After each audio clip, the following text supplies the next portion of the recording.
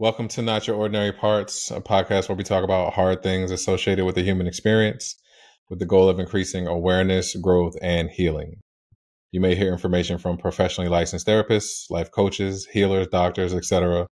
This information is not medical advice or therapy and is not meant to replace actual therapy or instructions given by a doctor or a personal therapist. I'm your host, Jalon Johnson. My guest today is Rachel Forbes. Rachel is a licensed therapist. She holds a master's degree in clinical social work, and through her practice, she offers a unique lens to therapeutic work and adoption advocacy. Rachel's approach is holistic and incorporates a meditative and mind-body experience that allows her clients to get to know the feelings they carry in their bodies. Rachel specializes in attachment trauma and adoption, helping adoptees and adoptive families understand and care for the many layers that exist within the adoption experience. Rachel's practice is founded upon the belief that we are all human, meaning that it is natural to feel a multitude of emotions that are both unique individually as well as interconnected with our relationship with others. So, Rachel, welcome to the show. Thank you so much for being my guest. Yes, thank you so much for having me a second time. I feel so honored. Yeah. Also, I'm so happy to have you for a second time as well. And what we're going to do today, I'm so excited for. But just to allow the listeners to know a little bit about you, could you give us a little bit of background about yourself and how you got to who and where you are today? Sure. I think you did a beautiful job. And I'm going to try my best to add on whatever could be more supportive for the audience to get to know me. So, yes, I am a licensed clinical social worker, a therapist based out of Connecticut, and I do specialize in adoption, attachment trauma, and I work mostly with adults, largely also with adult adoptees. And I draw largely from the internal family systems model. I incorporate a lot of somatic work as well. A lot of work focused on helping to regulate the nervous system and help clients to feel a greater sense of safety, felt sense of safety in their bodies. Yeah. Thank you for sharing that. Also, after our last episode, I had so much curiosity about adoption because I didn't really realize that adoption could be traumatic until we spoke. I just always thought that there was a family, adopting a child, or that a child was going to a family that, they would have a home and feel safe and all these different things. And until I really learned about your experience, I was just like, wow, there's a whole nother side to it. And that's kind of what I wanted to explore today, along with a few other things. And that's kind of what has us here. So, additionally, because I learned about that side of the adoption experience, I asked you if I could ask some really hard and vulnerable questions, and you agreed to answer them for me. And when I saw your answers, I was so blown away. And I said, Rachel, we have to do an episode where we talk about your experience and the answers to these questions, because I think so many people would be able to see this and recognize it in themselves, and maybe be willing to talk about it, and all because we were willing to be vulnerable. Oh my gosh. Oh my gosh. Yeah. And a couple of things, right? One, I want to really say thank you to you for taking the time to listen and to consider and to reflect on everything I shared about adoption, particularly pertaining to trauma that's a part of that process. Because I do agree with you that I think that the general narrative around adoption is really positive and focused on the gifts of adoption and, gratitude and hopefulness. And not often do we talk about or acknowledge the trauma and pain that's also associated with that process. So thank you for hearing that. And yeah, I think I really appreciate also the relationship that you and I have built in the sense that you felt comfortable asking me these really thought-provoking, deep questions. And I also felt comfortable enough to share my answers with you. And so thank you, Internet, for bringing us together, for getting to have this opportunity and to get to share this now with your audience. I think, with any community that has a shared experience, it's so powerful to get to share with one another about what that experience has felt like. And there's this very unique, like, felt resonance of what that feels like that I think is oftentimes hard to fully explain to someone who hasn't experienced that. And so I do think that vulnerability in this way and being honest and open about what our experiences are like can actually create greater depth for connection and a felt sense of belonging and understanding and feeling seen and heard. So I think what both of us are going to talk about today can reach quite a number of people. I'm hoping so. Hoping to bring a felt sense of resonance and understanding. Me too. And I think being able to hear it from the perspective of a therapist, because before I started doing this, or even before I got into therapy, I looked at therapists as people just, not even really as normal people. Like, you guys had all the tools, you had all the answers.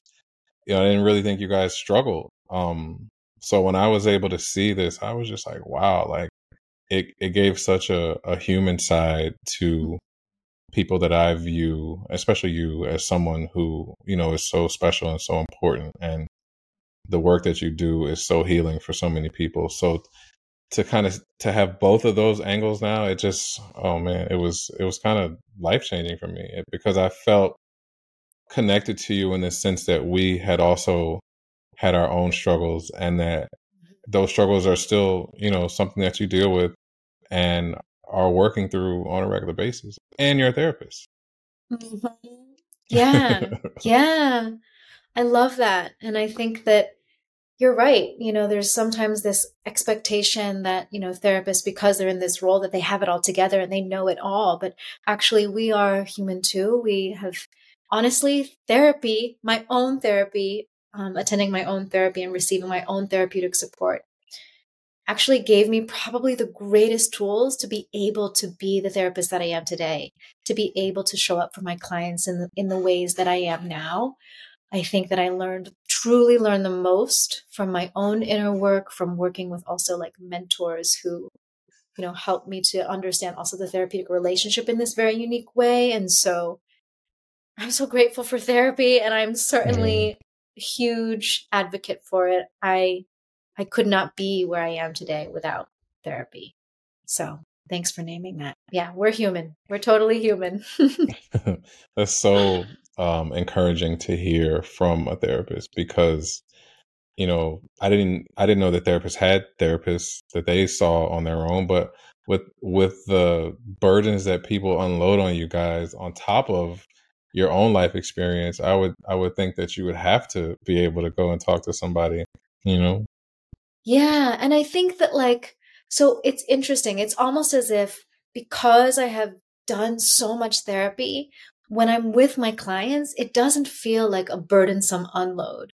Like, I now Yeah. have these inner resources where I can hold that space without taking it on. And I really think that getting to that place is from therapy, Mm. so, but I also do think, right, there's such a thing as, like, compassion fatigue. And I do think Yes. that any human being needs their own space to, you know, be held in their feelings, whether that's in therapy or with other people. But yeah, we're Agreed. human.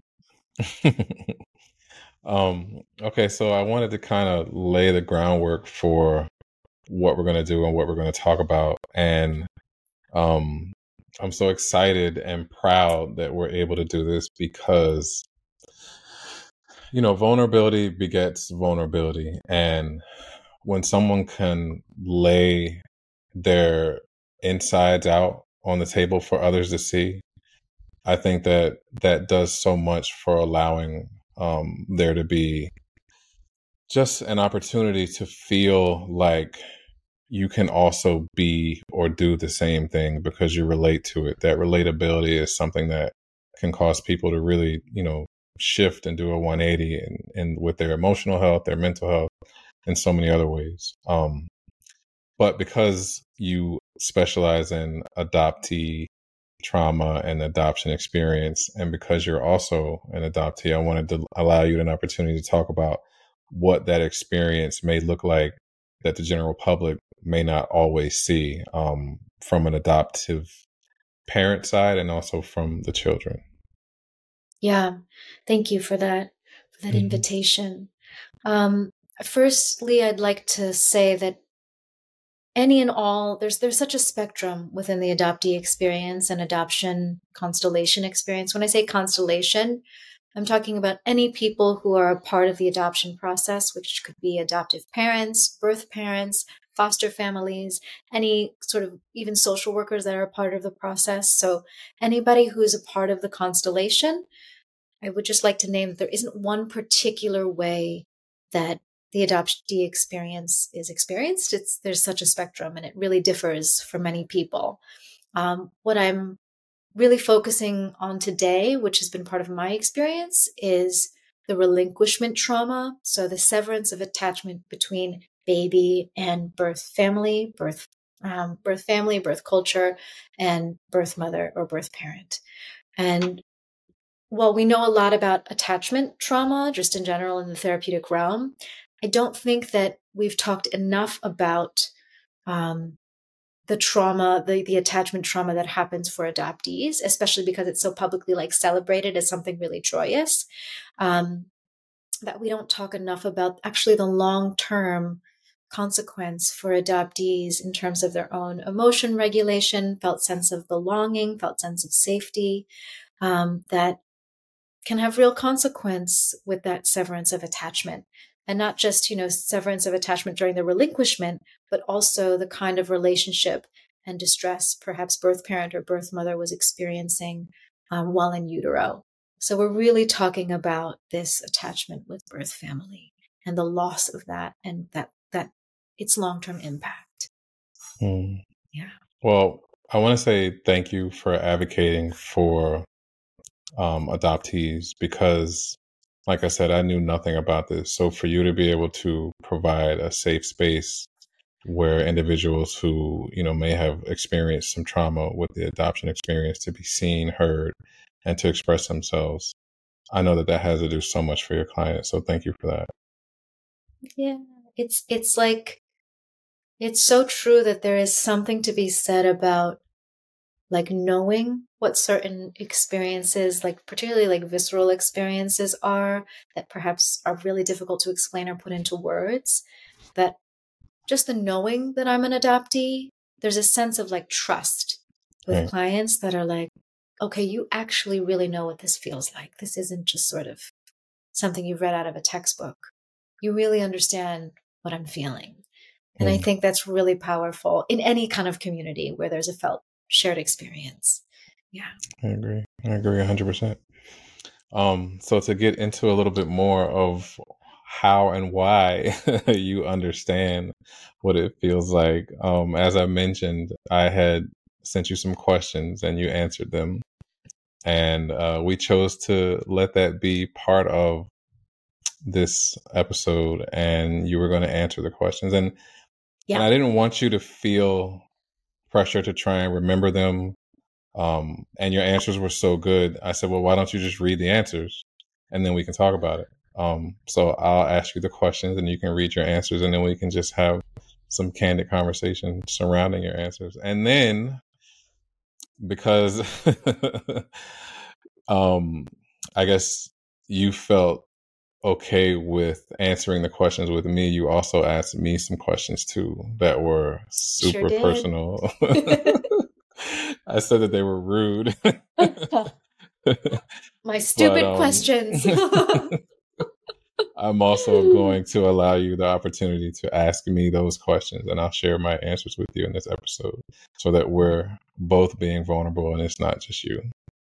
Thank you for doing this with me. I know it takes a lot of courage to be vulnerable for both of us. So let's acknowledge that and lean into it. Let's do it. Exactly. Let's do it. So I'll start by asking you the questions that I sent, Mm-hmm. and you can read your answers, and then we'll just talk about it. So Awesome. the first question that I asked was, did being adopted give a false sense of safety that in the long term disconnected you from yourself? Oh, such a gorgeous question, Jalon. So yeah, here's my written answer, which by the way, thank you so much for giving me the opportunity to read it because I think I have more time to consider my answer when I write. So thank you. So I said, a great question. See, this is why you're a podcast host. I'd like to replace the phrase false sense of safety with a sense of safety that was incomplete. On the one hand, it offered all of the basic needs that may or may not have been met by my birth family, who are unknown. So safety in that regard. They also offered a lot of love, affection, time, care, commitment, and it didn't make me feel entirely safe because there was a baby inside who lost someone extraordinarily significant without any say, without any consent. But my body deeply remembers the fear, helplessness, powerlessness, and loss. And that kind of safety slash security of bond connection with the person whose womb I grew inside can never be offered, returned, or redeemed. That is tragic. So it didn't disconnect me more from me, but it did not offer a full embodied sense of safety that I believe humans need, nor will it ever. Wow, Rachel. So many things I thought about when I saw that answer. First was the fact that you didn't know your birth parents at all. Yeah. And I thought to myself, wow, like, how must that feel to go through life with, with, I don't know if that pit in your stomach or just that unknowing or, I mean, it was something I never considered. And I never thought about an adoptive process in a way that could be tragic, like you mentioned. It was just so many things.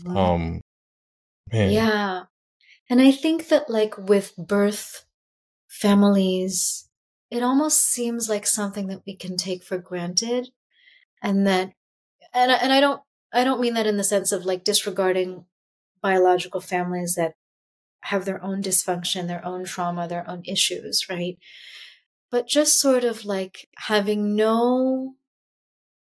zero connectedness or even familiarity or even just like seeing or knowing, where you come from, your roots to this earth. It has impact. It has impact. And it's something that even if it is dysfunctional, there's a felt sense of, I know where I came from. Like I know my roots to this earth.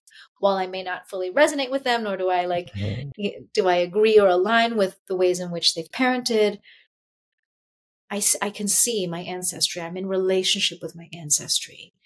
And the loss of that, it's hard to put in words how that feels and its consequence. But yeah.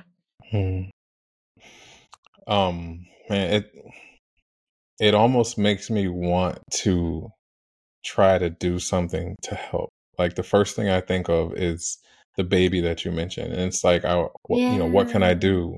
But also, I know that it's not my responsibility to. Yeah. But also, I want to. You know what I'm saying? Of course, and that's your like love and care, and that's your self energy. Is like I want to hold that baby, right? And actually, that is what I do with that baby. That is what I do with this, this baby that will sometimes come forward that feels really powerless and helpless. This part of me that I know she's in pain, and I just hold her and I hold her and I'm with her and I let her know that I'm with her. And it is really tragic that she lost this. And there isn't necessarily, I can bring her a felt sense of safety in my body, but we can't undo what's happened. And I can't change actually circumstantially that she's lost her connectedness with her biological family. So I do spend time with that baby in me. Yeah. Have you tried to find your biological family?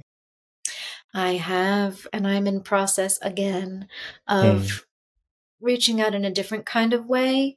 I was adopted from Korea, and Korean adoption agencies are under some investigation for falsifying documents and misconduct. And so I'm going a different route in hopes of finding just having some clarity for myself.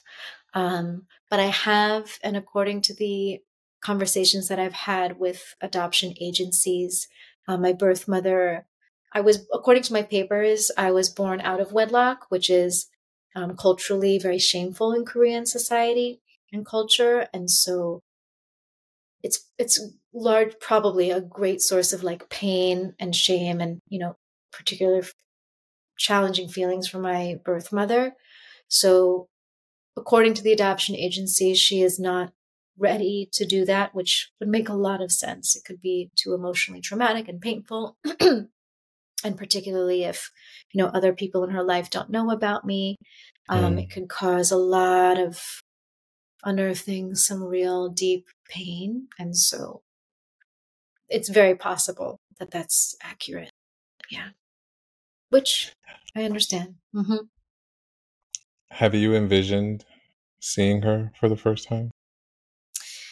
Yeah. And then I'm just brought to tears a bit, But the interesting thing is that, and I think I say this in a question that you asked, or in one of my answers, is that it's actually not me in the present day that like yearns for relationship with her, because the truth is we're complete strangers to one another in most ways. But actually that it's like the baby in me that yearns for her. And so there's this interesting like dissonance, right? I'm in the present day, you're a total stranger, but there is this much younger part of me that I can feel in my body that mourns for her, that misses her, that yearns for her, that looks forward to getting to reunite with her, right? But when I even heard back from the agency, my birth mother's response, there was this immediate awareness that I have no idea who this person is. Wow. Right? Yeah. So interesting. That's deep. Mm-hmm. Okay. I don't want to ask any more questions that may take away from other answers. No, that's okay. Beautiful questions. Thank you. Thank you for answering. Thank you for sharing such vulnerability. The second question that I asked was, did you or do you feel cheated? I love this question. So I said, in some ways, yes, and in some ways, no. I feel cheated by a world that has so many layers that contribute to people's emotional, physical, spiritual, and financial limitations. But then again, so are we all, and perhaps that's life. This means I feel that my birth mother was cheated by a society that stigmatizes and shames women for bearing children out of wedlock and under unforeseen circumstances. I feel that that had significant consequences for me. I feel cheated by an adoption industry that profits off of the inherent trauma that comes along with separating a child from their parents, without fully informing and educating adoptive families with what that really means and what that entails in parenting. I feel cheated too by the lack of, honestly, emotional labor that my adoptive parents did for themselves that also had some serious emotional consequences for me. But no, I did not feel cheated through adoption alone. I see the loving intention of bringing me to safety and also the joy/fulfillment to a childless family. But a lot of that came with great sacrifice for me personally. So much there to unpack. My goodness. Thank you for sharing that and being so honest and candid and vulnerable. One of the things you mentioned was that it could be shameful for your birth mother to have had you, I guess, out of wedlock or in a way that wasn't a societal norm. And that made me think about the pain that she had to feel with giving up her child. And just how difficult it is to grasp the fact that there could be something that a society values more than a mother and child. So beautifully said. So beautifully said. Yeah. I can only imagine it being so burdensome and not painful. The kind of bond that gets created in utero and having to anticipate severing that. I can only imagine what that must feel like on top of the layers of like shame that are being burdened upon you by society, or even your family. So it must have been really hard, really, really hard and Yeah. painful. Yeah. And then with the things I've learned about epigenetics, Mm-hmm. and the things that we carry in our DNA, Mm-hmm. for you to have to be placed with another family that you have no connection with in any Mm-hmm. way, Mm-hmm. and then if they're not prepared emotionally for who you are as an Mm-hmm. individual, even as a baby, there could be some clashing there. There could be some change of heart and desire for a baby after they see how Mm-hmm. difficult it is, sleepless nights Mm-hmm. and things like that. So it was just so much that I thought about after you answered that question. Yeah, yeah. And unfortunately, we see that happening. We see adoptive families changing their minds. Mm, And that, of course, too, has significant impact for baby if this is an adoption at the age of infancy. Even, the bonds that get formed in utero, and then there's a severance there, and then there's a foster family, the bond that gets formed there, then there's a severance there, and then there's adoptive family. You know, the kind of loss of attachment and the change can be so impactful. Yeah. for sure. Okay. My next question, and I remember feeling so like cringe about even asking this. Um, Oh, do you resent your biological parents? why did you feel cringe? There's no cringe there. What do you mean? Because it just felt like a hard question. It was, Oh, like it yeah. felt hard to ask because maybe if Mm, you did, I was unearthing some emotions that had been hmm. buried or that you had already felt and processed, and to have to relive them. So that was why I Oh, felt that way. thank you for your consideration for my feelings. But I'm grateful for all the therapy that I've done. So and also I think like my personality, I'm actually a pretty open book. So I'm totally happy sharing this, and thank you for asking this question because I think my answer may not be shared among other adoptees. I have certainly met other adoptees who feel very differently about this. So just so that's named. So for me personally, this is what I wrote. No, I grieve for them and for us. I hold so much compassion towards their humanity and miss them in my soul and spirit all the time. I long for them, but from a much younger place that wouldn't make sense in the present day. So I know we talked about that a little bit where, you know, I can feel in my body that this yearning and this missing and this longing and this grieving is younger, is much, is this younger part of me that, again, like I said in my message, doesn't make sense to today. Um, if I had the opportunity, of course, I would love to get to know her and just even see what she looks like. Both her and actually also my birth father, which is interesting. Birth fathers aren't usually talked about. But I'm curious about both and just feeling their vibes, honestly, getting to sense their energy and sort of seeing what I pick up on. If I see any resonance with me, just seeing myself reflected would be powerful. But I have no resentment towards them. I see their humanity. I see that truly they were doing the best that they could with what they had. And I mean, like, emotionally, spiritually, mentally, physically, financially, all of the above. Um, and while I miss them, again, just no resentment. Yeah. Did it take a lot of work to get to that place to where you could hold space and compassion for them? Or was that how you felt just kind of whenever you thought about them? Such a good question. Gosh, Jalan, you're so good at questions. um, I remember as a child, as like a 5-year-old, I would cry when I thought of my birth mother, and I was always wondering about how she felt. Like I was curious about her feelings. And so I think I've always had this capacity for like empathy and compassion towards her. But of course, in like my teen years, I was pissed. But then when I actually dove deep and made contact with that part of me, I mean, it was deep work. It took deep therapeutic work, but it also simultaneously came kind of naturally because I had already been thinking about what she must be experiencing too. That makes sense. Yeah. Yeah, I did. Okay. The next one I asked was, did your worth and self-esteem suffer from adoption? And my answer is absolutely. I inherited a belief that I was unlovable, broken, unworthy through my birth mother relinquishing me. All untrue, but damn, it took a lot of work to unlearn that. And I'm always revisiting that baby who carries that belief.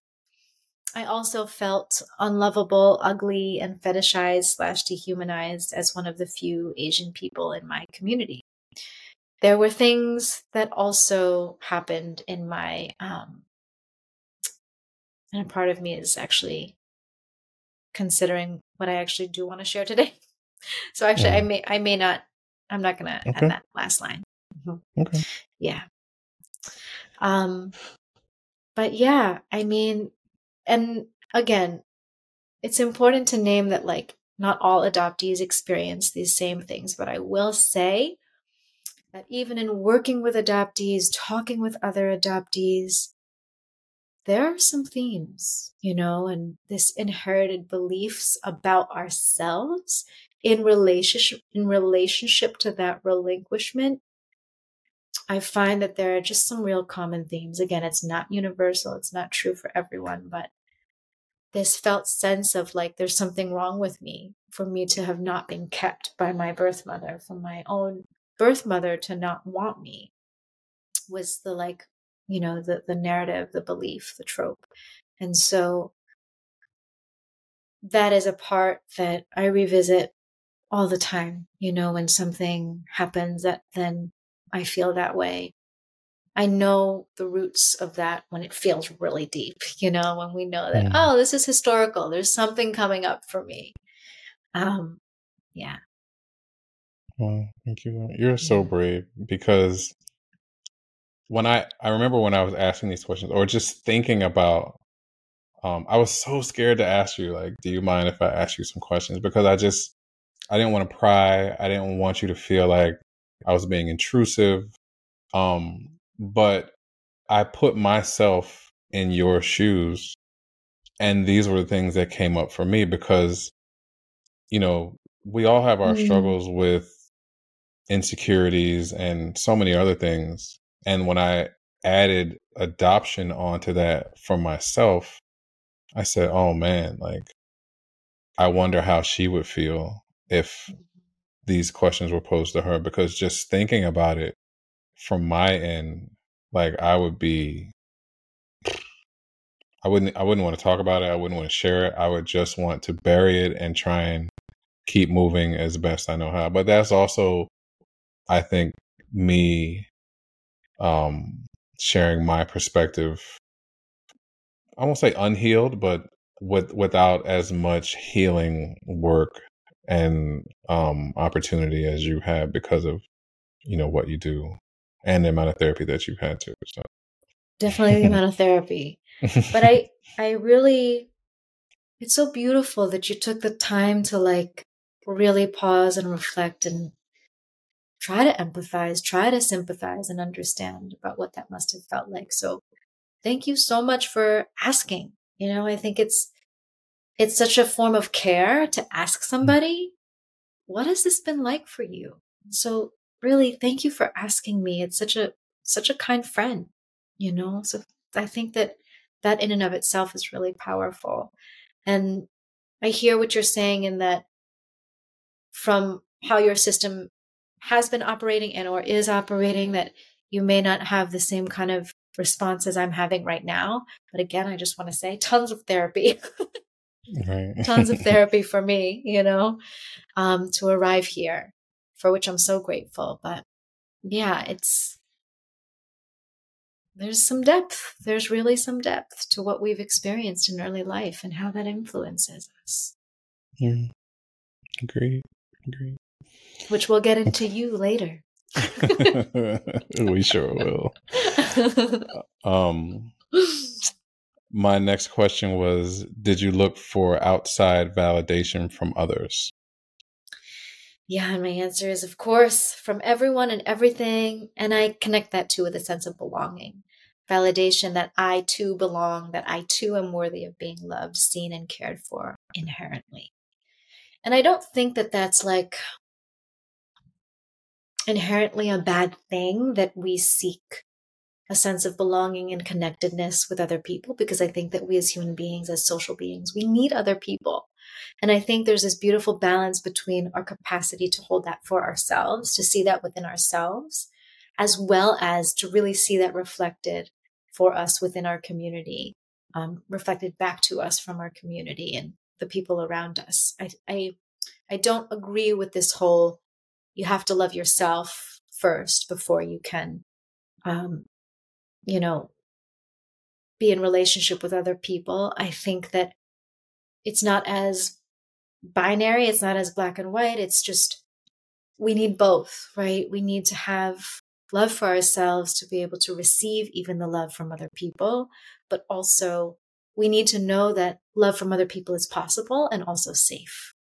So I think that, yeah, I definitely did. And it wasn't always a bad thing, because I definitely received a lot of genuine love and care from some really amazing people in my life. So, Thank you for that answer. yeah.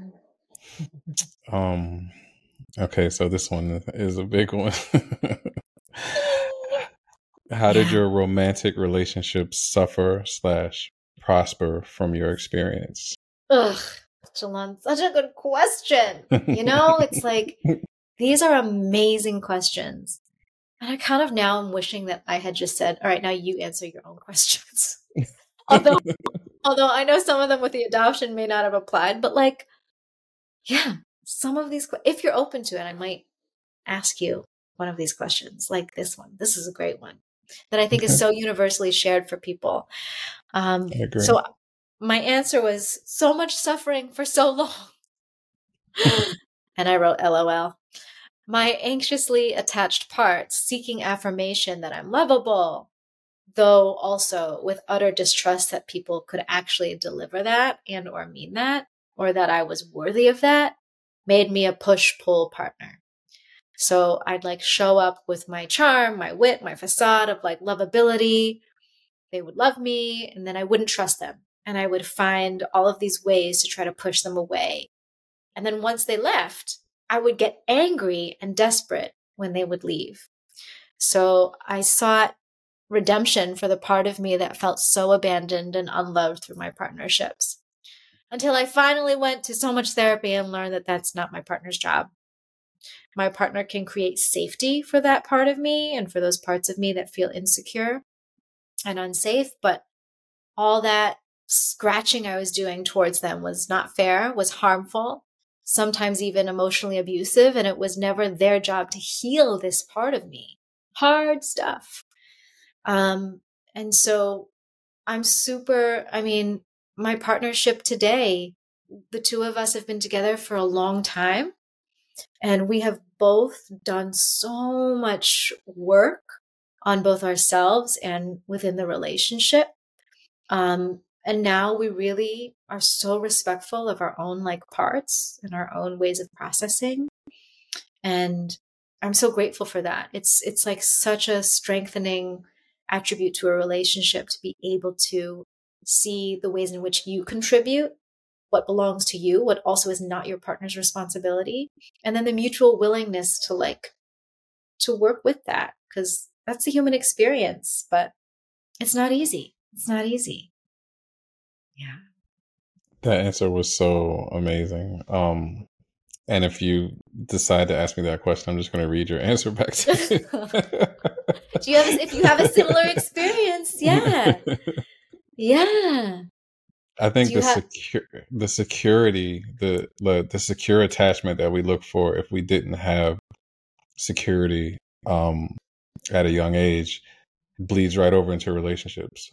But because we didn't learn how to trust, like you said, like it is going to be that push pull. You're going to trust or you're going to allow someone in and you're not going to trust them, then they're going to leave and then you're going to get mad. Like that cycle, I was just like, wow, I resonated with that so much because it was exactly my experience to the T. Wow. Because I would want love, but then I didn't know how to receive it.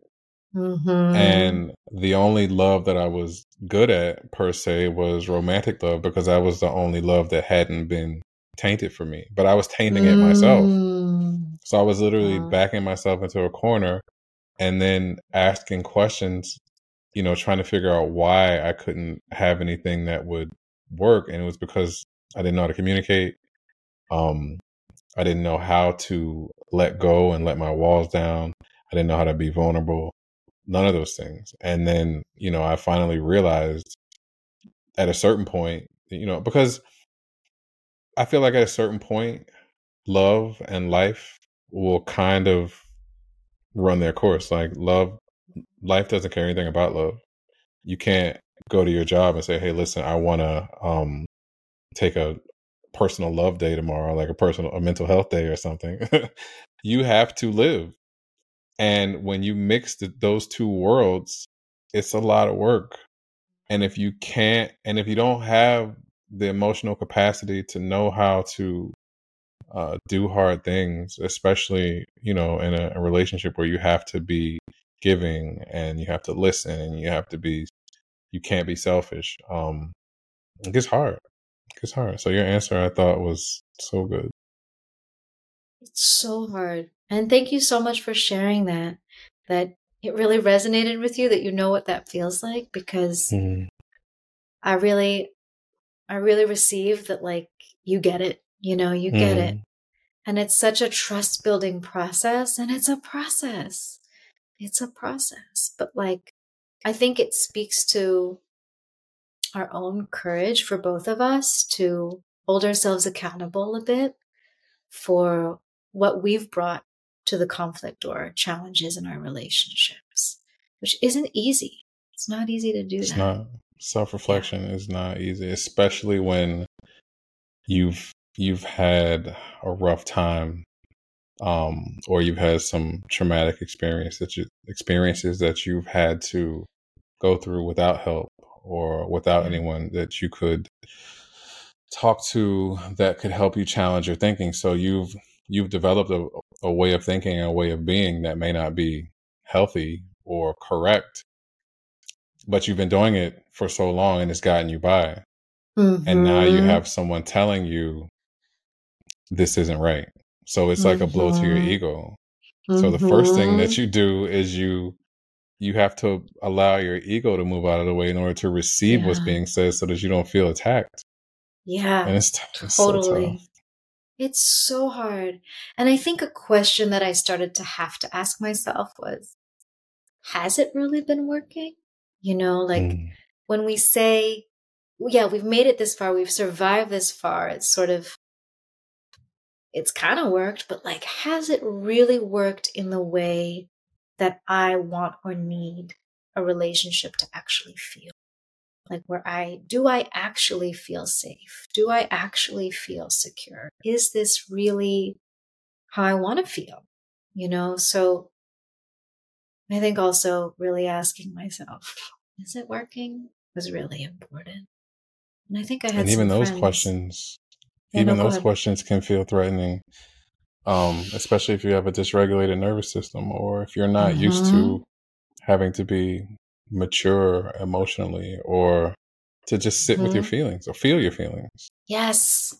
It sounds so simple, but actually you're right. It's like, if that is so unfamiliar and far too risky to do, it's that in and of itself is such a process to become acquainted with your body, your feelings. Yeah, totally. I just realized that was your last question, and now it's my turn. And I kind of got you in on that question. Thank you so much. Thank you so much for answering. You're welcome. And thank you for asking these gorgeous questions. And I'm honestly so excited to allow your audience to get to know you, honestly, a little bit more, because I know you're on the other end the majority of the time, if not always, where you are asking these incredibly thought-provoking, loving questions. And so what a special opportunity to get to share about what's going on for you. I agree. I'm Yeah. down. I'm ready for it. All right. All right. Okay.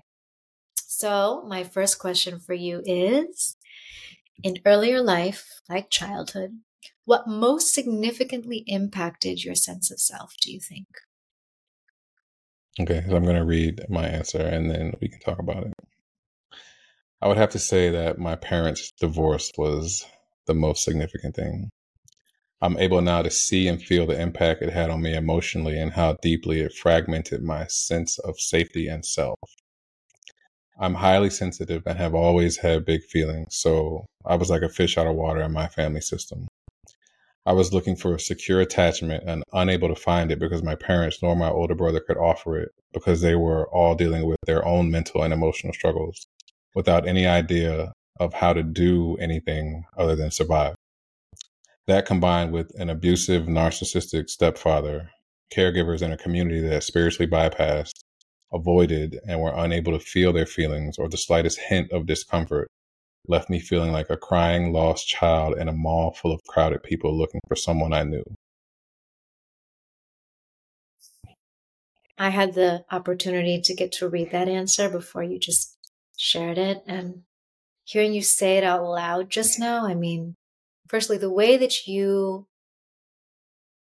speak sounds like poetry to me a lot of the time. And I know that we've talked about that a little bit, but thank you so much for that response. And I feel like I'm right there with you the way you just described that.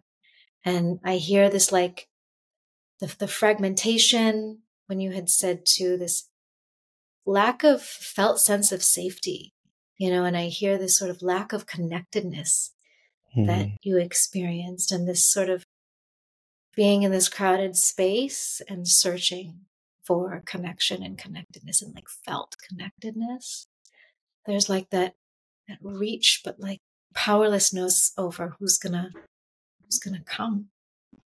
Yeah. Yeah. Wow. I remember when you sent me the questions, I was so mad at you because I was like, oh my goodness, this is going to take. And I sat with them because it's been months since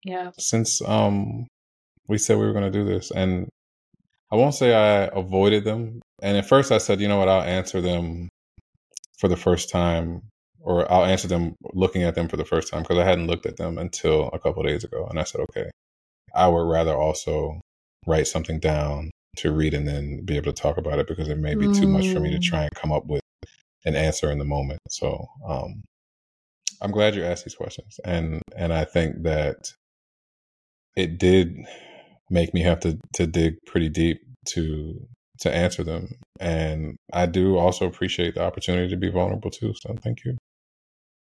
Yeah. And I think you touched on something that a lot of people experience in early life, is having divorced parents.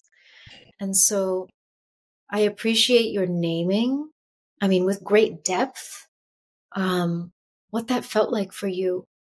Because I also don't know how much that really gets talked about with that kind of depth of how that feels, a lost sense of safety, feeling safe, for example, and the fragmentation you mentioned. Yeah.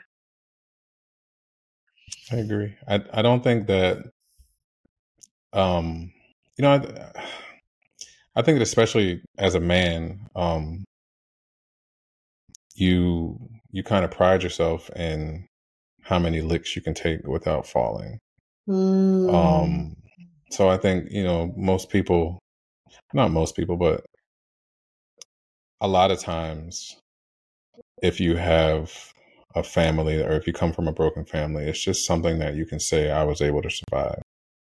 And it's kind of looked at like as a trophy or like, Right. a medal you can wear around your neck. Like, Right. Another badge. Exactly. Just, yeah. Exactly. Yeah. You survived this, right? But there is a toll and a cost that is felt, especially, and I don't think it matters if it happens when you're young or if it happens when you're older, because I think if it happens when you're older, there's this sense of being lied to that you may Mm. feel. Mm-hmm. So I just think that it's tough either way. There's no Yeah. way around it. Yeah. Yeah. And that was something that I wanted to bring to light. Mm-hmm. Yeah. Thank you for doing that. And I'm curious, have you talked about it with other people who have also had, um, whose parents have also divorced? Have you like shared I and found that people feel similarly to you, or? I have, but it's also um unless the person is in therapy or doing deep emotional work, it's kind of difficult because you almost speak a different language. Mm-hmm. So I have spoken about it, but not at great lengths and in great detail. Got it. Got it. Because I'm just thinking about also just like that felt resonance of understanding. And you Mm-hmm. also mentioned having a narcissistic parent, Mm-hmm. which I think too is unfortunately can happen quite often. And we see that, we see that. And so I'm curious too, is that something that you've ever really talked about before, something that you've been able to share or like have other people understand what that's like? Well, I go into detail with Oh, that you, in the next question. So. all right. So great. Thank you for reminding me. No But worries. let's go ahead. Let's dive into that one then.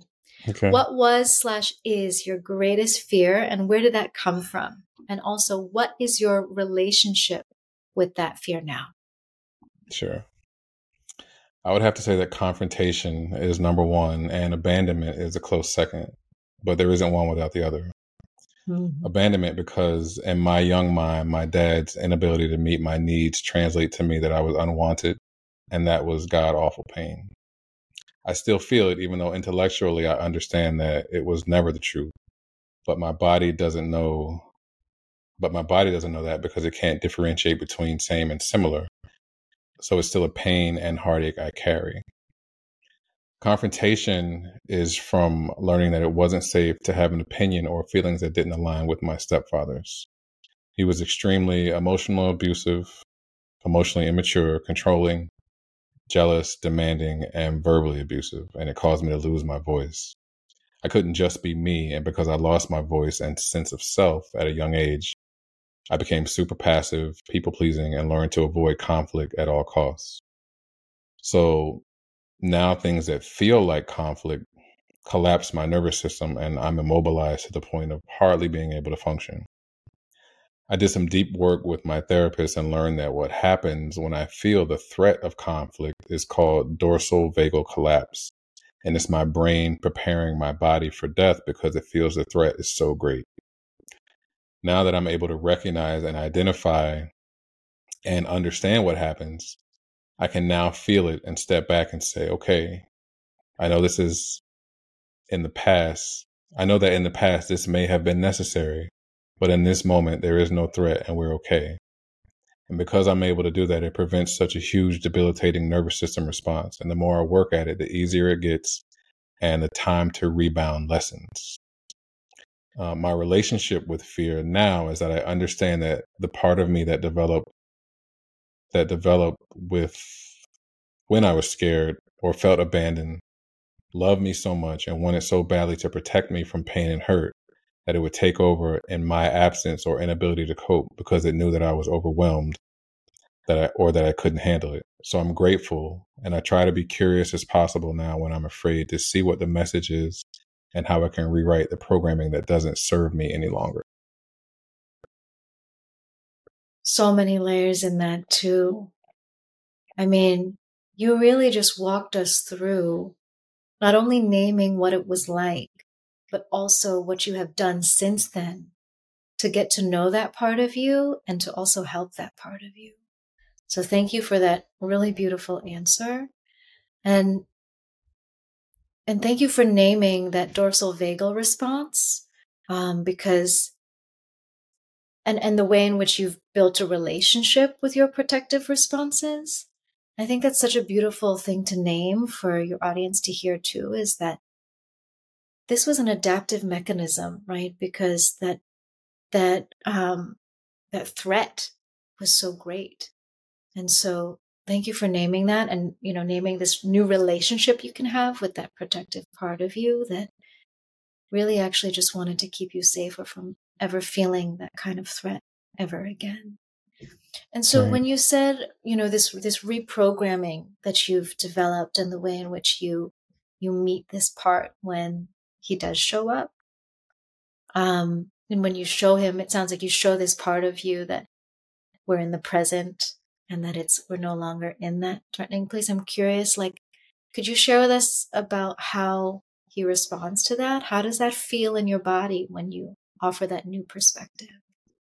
I remember the last time it happened, and as I started feeling it, I said, "Oh my God, that's what that is."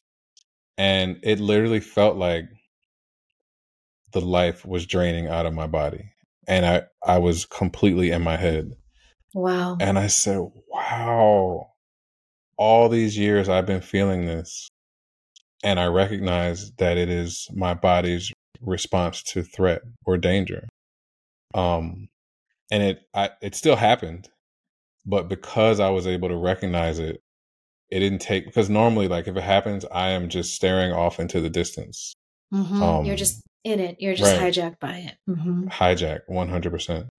And I recognized why it happened, when it was happening, but it wasn't a full hijack because I was able to kind of step back and, be on the observation deck, so to speak, and see what was going on and like take notes, like, okay. And then my next session that I had with my therapist, I told her about it, and she told me that was dorsal vagal collapse. And that is similar to, like, if a gazelle is caught by a lion, its nervous system is preparing it for death, and it won't feel pain as much while it's being eaten alive because its body has removed, I guess, the parts, or the what word am I looking for? It because of the transition in the nervous system, there isn't pain that's felt because the body's being prepared for death. And I thought to myself, well, there's no lion around me, but maybe there was at a certain time. But that's not the case anymore. So now when I feel that, I need to be able to welcome the part that is trying to protect me, thank it, but also reassure it that the threat is not there and we can move on. So that's where the reprogramming comes in. Such a beautiful breakdown. Thank you so much for sharing that. Thanks for asking. I love when you said there's no lion. Yeah.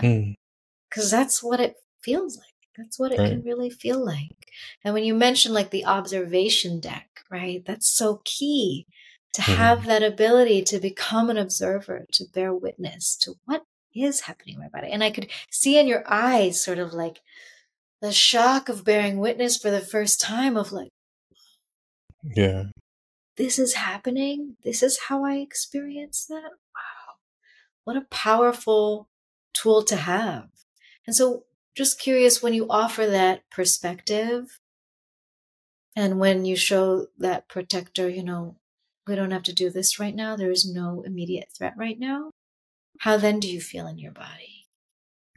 Well, it stops at that point, and then I start to calm down. I mean, it's still a huge nervous system response because it's been happening for so long, but it doesn't become like a full-blown hijacking. And I'm able to kind of, give that part a hug and say, I know that you're trying to protect me, and I get it. And you've done it for so long. You did such a good job, but we're okay now, and then it just kind of slowly reverses.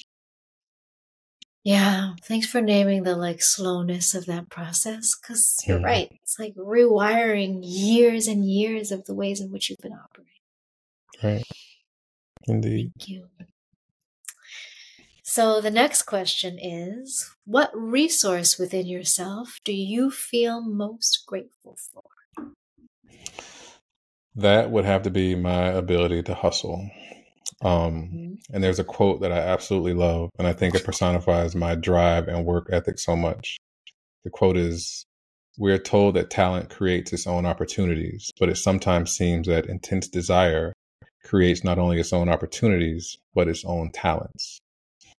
And because my parents and grandparents were at such a disadvantage, the only thing that they could do to try and bridge the gap was work harder. And that was fortunately and unfortunately passed down to me.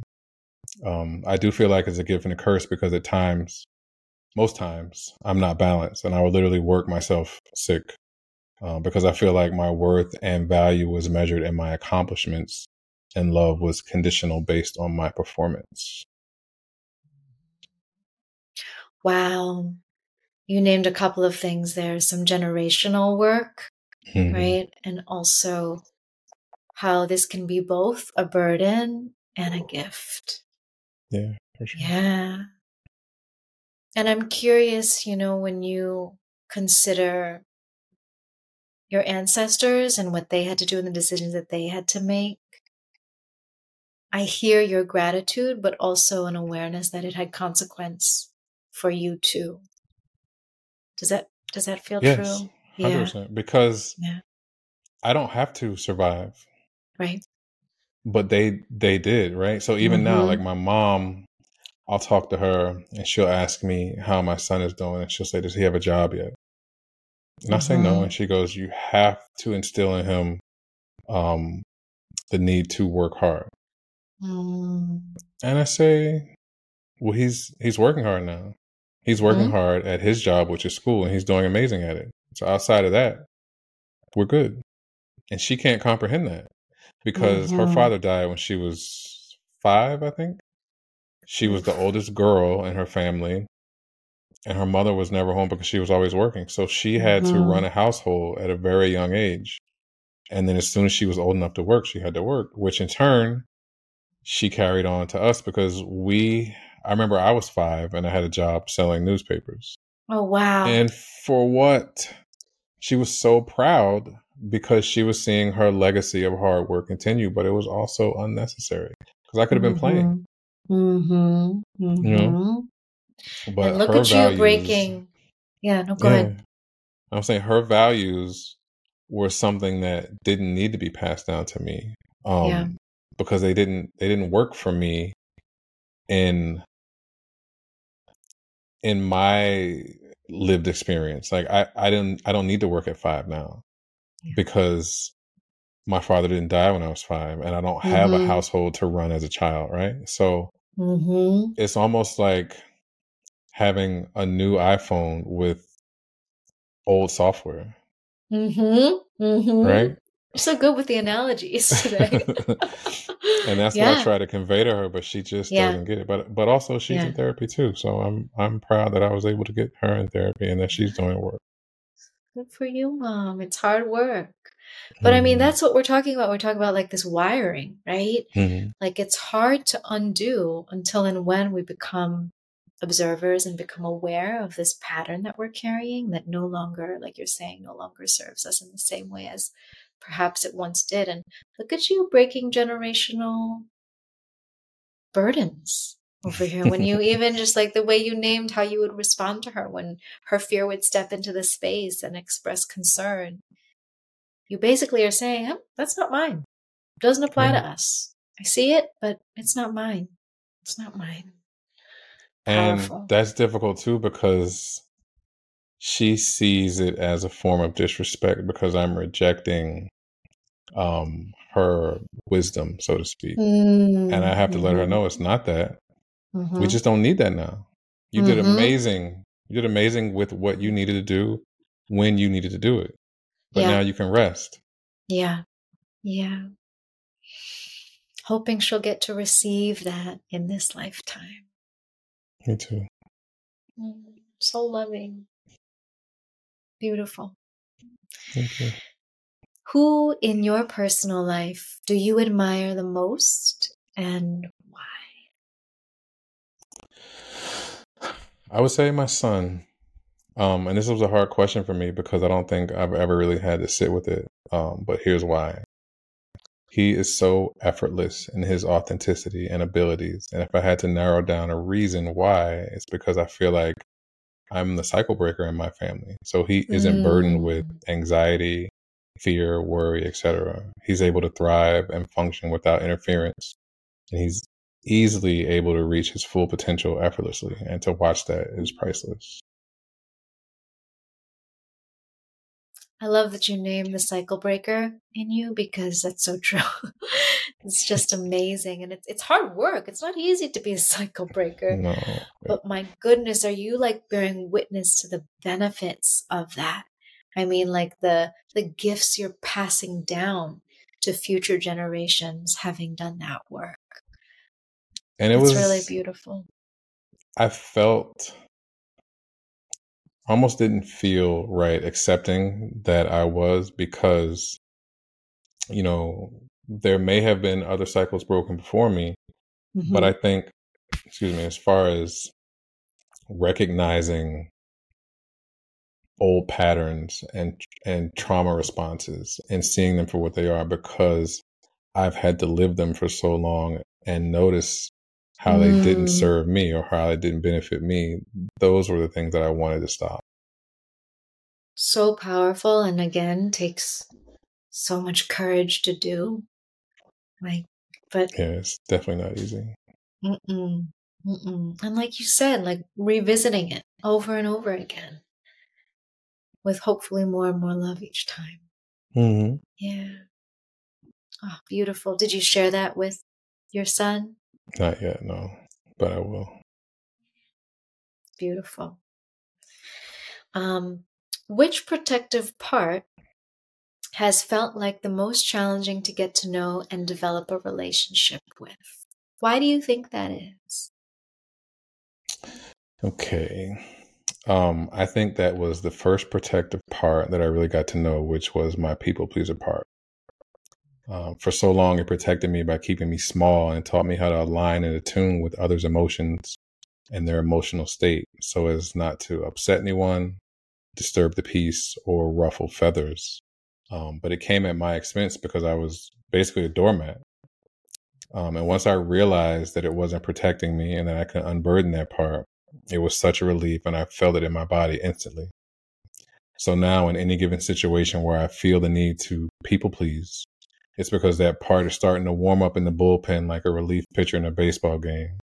But once I give it reassurance that I'm good, that part can relax again.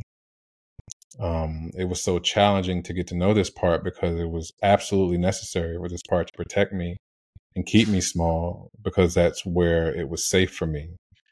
But I grew out of necessity for that role, and the transition of power was very tough. Seeing a theme here, a little bit of no longer needing it, right? That need no longer exists, and like time traveling your body from these time periods when it was needed, and then Mhm. finding yourself in a time period where it's not needed. Right. Yeah. And I think the recognition of that is what allows me to be able to kind of shed that skin, so to speak. Yeah. But it's also hard because that skin has been with me forever and has been all I've known. It's been my operating system. Total. Um, so it's difficult to grasp the concept that I do have to change because change is uncomfortable, and then that means I now have to create a new way of being and a new way to operate, and I have to show up differently in the world. And Yeah. this new me may be uncomfortable for the established relationships that I already have because I've shown up a certain way for so long. And it may be threatening to other people for me to show up as this new version of myself. Even threatening to myself at times. And I realize that. And that's why that observation deck, like I mentioned, is so important because when I see and feel these things, I try and step back, see what the message is, um, receive it, and then act Wow. accordingly. And it's a lot of work. It And it's is. even like as you named those steps, like, and it may be hard, for those who are doing the work right now, it's like, that those steps, while they sound clear and simple, it's such a process. It's such a Mhm. process. And yeah, thanks for continuing to name that it's hard and that there's this like wiring that has been there for so long and has served you in so many loving, like intentional loving ways, that to try to change that takes time. Takes time. Does, for Yeah. sure. And people pleasing is a hard one because it can get so easily, it can get conflated too with like kindness, right? So sometimes, do you find that you have to sort of check yourself to assess, am I doing this out of kindness or am I doing this for my people pleasing part? Well, now that I'm able to recognize it, like there would be instances to where like I would be having a conversation with somebody and they would ask me a question like, have you seen this movie or have you been there? And to be so agreeable, I would just say yes. Oh yeah, because Mm-hmm. I felt like saying no would make them want to stop the conversation. And if they stop the Mm. conversation, then, they don't want to talk to me. If they don't want to talk to me, do they really like me? Am I being a good? It was like this whole rabbit hole that I would go down to or go down. So now understanding that I can say, no, I haven't seen that movie, but, finish what you're going to say. And the conversation literally happens the same way. Like, Yeah. even grasping that concept for me, like that's how deeply Yeah. I had gotten into people pleasing, was that I felt like I had to not be myself, or that Mm-hmm. I couldn't be me in order for others, in order to have a relationship with others. Um, Mm-hmm. Mm-hmm. and now that I'm able to recognize those things, it allows me to just be able to be authentic. Yeah. And Yeah. if that means that things will change, well, then those changes were probably necessary and needed to begin with. And I think you named something really impactful too, of when you did say, no, haven't seen it. And you got to experience the safety of saying that, right? So like Mm-hmm. actually seeing that people aren't going to leave when you have your own opinions. People aren't going to abandon you when you give voice to how you truly feel, or what's real for you, or the people who you want in your life, the good friends are not gonna, they're gonna stay. It's amazing also how we need to experience some of that too, to like actually feel that safety is possible when we do that. Yeah. Right. I feel like that's part of the learning process of, you do it once, you kind of dip your Mm-hmm. toes in the water, and Yeah. then you get comfortable. The pool might be cold at first, but the more time you spend in it, the more it warms up. Look at you with these analogies today. So good. Yes. Yes. So good. Yeah, totally. It's just like that, especially because I hate cold water. So yeah, it takes a while. But once we're in, we're in. Yeah, Yeah. exactly. Well, thankfully, my questions are over. Thankfully, was that so bad? I'm just kidding. No, it wasn't at all. Actually, it wasn't at all. Um, but I do have No, they're just a hard. couple more. They were hard, but being able to do it in this space with you, number one, I feel safe and I feel comfortable because I'm just reciprocating what you already did. So I think it Yeah. was a great experience. And I have just a couple more questions before we Hmm. wrap up. One is that as a clinician, what do you wish to accomplish most? Hmm. I wish to accomplish most as a clinician, helping my clients honestly build that felt sense of safety and those inner resources that you've named today, for example, like being able to be on the observation deck, being able to become observers of their own experience, and, um, feeling both that confidence and deep knowing to be able to show up for themselves in the ways that they have always needed and will need for the future. And again, it's not just focused on um, how I show up for myself, but also experiencing felt sense of safety, even in the therapeutic relationship, to have some of these really difficult feelings and for that to be okay. So this felt sense of safety, both in relationship, but also within themselves, Right. is what I That's hope great. to accomplish with my clients. Yeah. That's great. Now, this is a question that I asked before in our first interview, and Oh, yeah. we didn't get an opportunity to explore it completely. So I'm grateful that I have another opportunity to ask it, and that is, do you ever feel tokenized or that you have to work harder as an Asian female therapist? Yeah, such a good question and a bit of a tricky one for me, especially because I'm also an adoptee, where I think that, my identity as like an Asian person, I've had to do a lot of work to remember my Asianhood. I know that sounds silly, but I'm constantly reminded by the external world that I am Asian, because of how I look. And for example, I've certainly experienced, working with clients who have fetishized Asian women, which was an important, powerful experience for me as a clinician, but also, I think that, it's interesting that that showed up in my work in that particular way. But I think what I've experienced as feeling tokenized as an Asian therapist is more in like public panel spaces. And that's a tricky one too, because I do think that it's important to be able to speak as a person with experience, as a person of color, as an Asian woman, as an Asian transracial adoptee. But sometimes it also did feel as though I was serving the agenda of a particular agency, but then wasn't taken seriously in my like clinical advice or my, advice for working with adoptive families. But it's interesting now they're starting to like do that, but do the things that I had originally advised.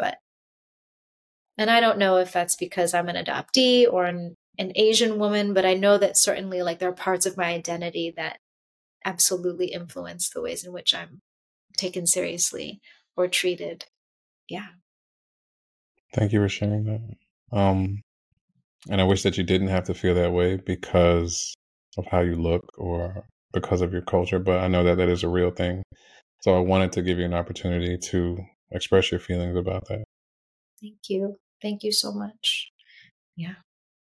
Okay. Last question.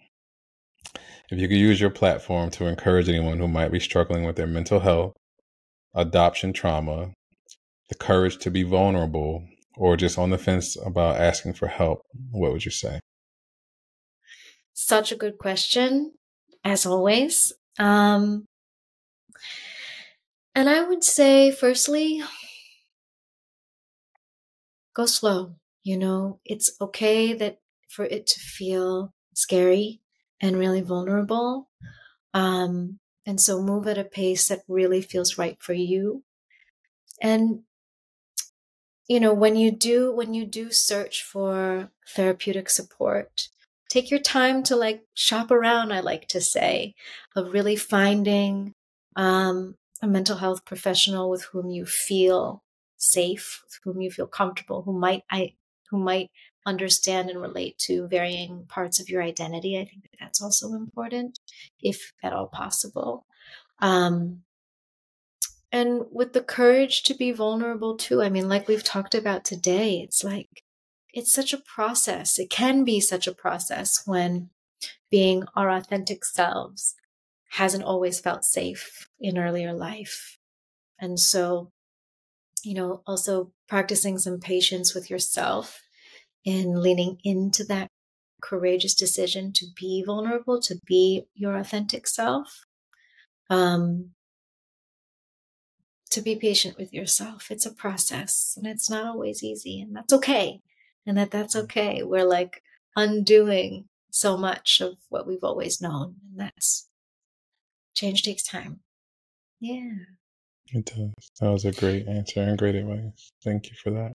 I'm so curious because there's been a theme too of you asking questions, and now I get to ask a question. Sure.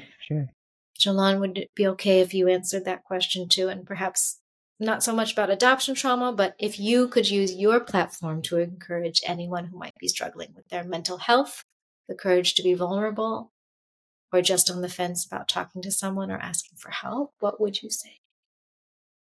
I would say I understand, because I've been there, and I know what it's like to know that you need help, to maybe not know what exactly it is that you need help with, but to know that there is something there that needs to be addressed. And also, I would say go slow.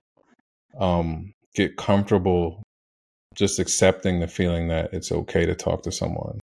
And then try and find someone that you feel that you align with. If it needs to be, if you're a guy, it needs to be a guy. If, you need to find someone that culturally looks like you, do that. But I also would say, don't be more afraid to get help than you are to stay stagnant.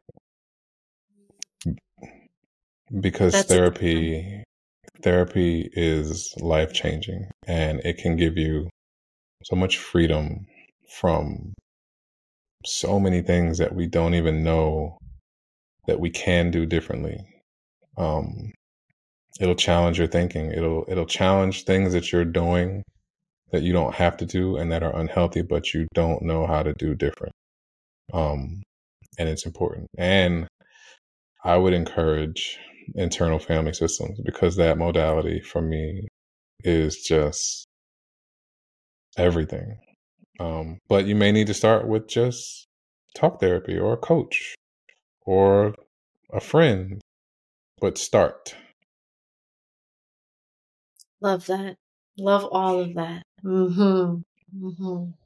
Same here. I say what he says. Mm-hmm. We did it, Rich. We did it. We did it. I'm so grateful to have the opportunity to do this with you, and to do it with a topic and things that were difficult, because it shows that no matter who we are, that we can do hard things, and that we can have hard conversations, and that we can have healing conversations, and that we can talk about things that we may feel uncomfortable about, or that, we may carry shame with, but that we can do it. And if I can do it, anybody can do it. And same here. Right. Exactly. Yeah. So thank you Thank you so much. Thanks for offering this, for coming up with this, for even asking the questions in the first place. Thank you, Jalon. Mm-hmm. You're welcome. Thank you. If people want to find you online or on social media, where can they find you?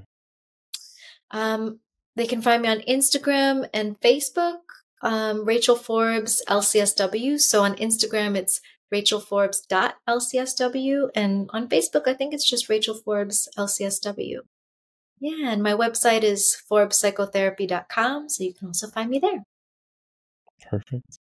Well, again, this has been such an honorable and deeply healing experience. I think that we set the tone for vulnerability being something that is not something you need to shy away from. And I'm grateful that we were able to do this. So thank you for this opportunity. Thank you for who you are. Thank you for what you do. And thank you for the way you do it. Oh, see, you have such a way with words. Right back at you. Right back at you. Thank you so much for holding this space with me